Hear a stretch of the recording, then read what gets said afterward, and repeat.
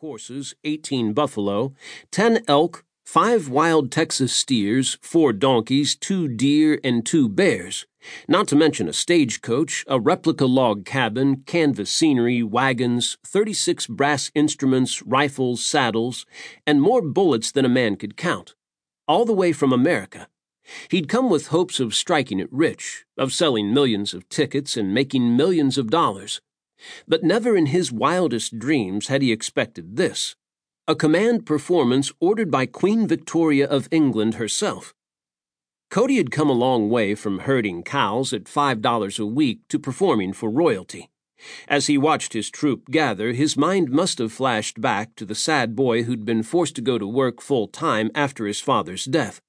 Cody claimed that between his 11th birthday and 15th birthday, he freighted wagons across the frontier, survived a starvation winter at Fort Bridger, skirmished with some American Indians and made friends with others, rode the Pony Express, prospected for gold in Colorado, and hunted buffalo on the Great Plains.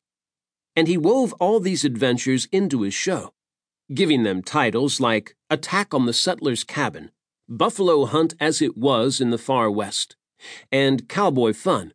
Cody reenacted the experiences of his young life for the entertainment of his audiences. And tonight, his audience was the Queen of England herself. His dark brown eyes swept over his troopers. All looked in order. There stood Annie Oakley, little sure shot, her rifle slung over her buckskin-clad shoulder. Behind her, bushy-bearded John Nelson perched atop the old Deadwood stagecoach, the one Cody had won in a coin toss, reins in his hands and ready to go. The showman looked for Lillian Smith. Lillian was good with a gun, too, but the flighty 15-year-old sometimes arrived late for performances. Not today, though. There she stood along with champion roper Jim Kid Willoughby and Bronco Charlie Miller, dressed to the nines and raring to go. Behind them, already mounted on horseback, waited Buck Taylor, king of the cowboys, along with his fellow riders. Those boys could ride anything they could get a leg across: bulls, buffalo, horses. And the horses were real buckers.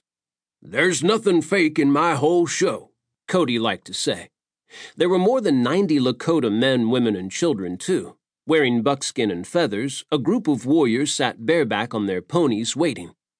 Inside the arena, the cowboy band struck up a lively tune.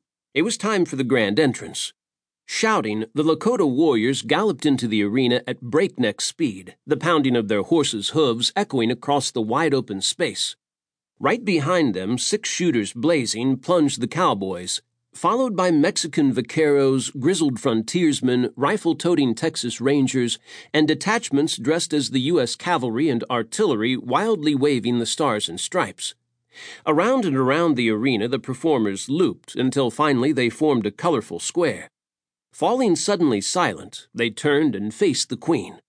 There was a suspense-filled pause. Then a trumpet sounded, and in rode Cody. Wheeling his prancing horse before the Queen, he came to a quick stop. Charlie reared, standing on his hind legs.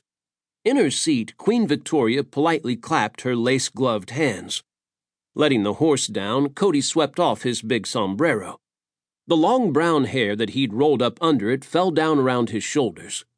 Now, head held high, Cody prepared to send his deep voice soaring over the grandstand. And even though the only people in the grandstand today were the Queen, her military escort, and an entourage of aristocrats, he shouted, "Welcome, Your Majesty, to the Wild West." Act 1. The Boy Will Cody, or Attack on the Settler's Cabin by Indians and Rescue by Buffalo Bill with his Scouts, Cowboys, and Mexicans. Buffalo Bill's Wild West Program, 1894. A scene from the Wild West. The audience leans forward. In the center of the arena sits a log cabin. Behind it, painted scenery depicts thick woods, peaceful green meadows, and sparkling streams.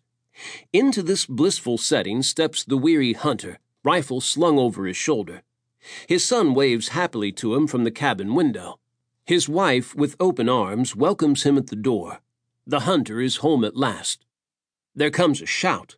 It is a Lakota warrior in paint and feathers. He charges toward the cabin.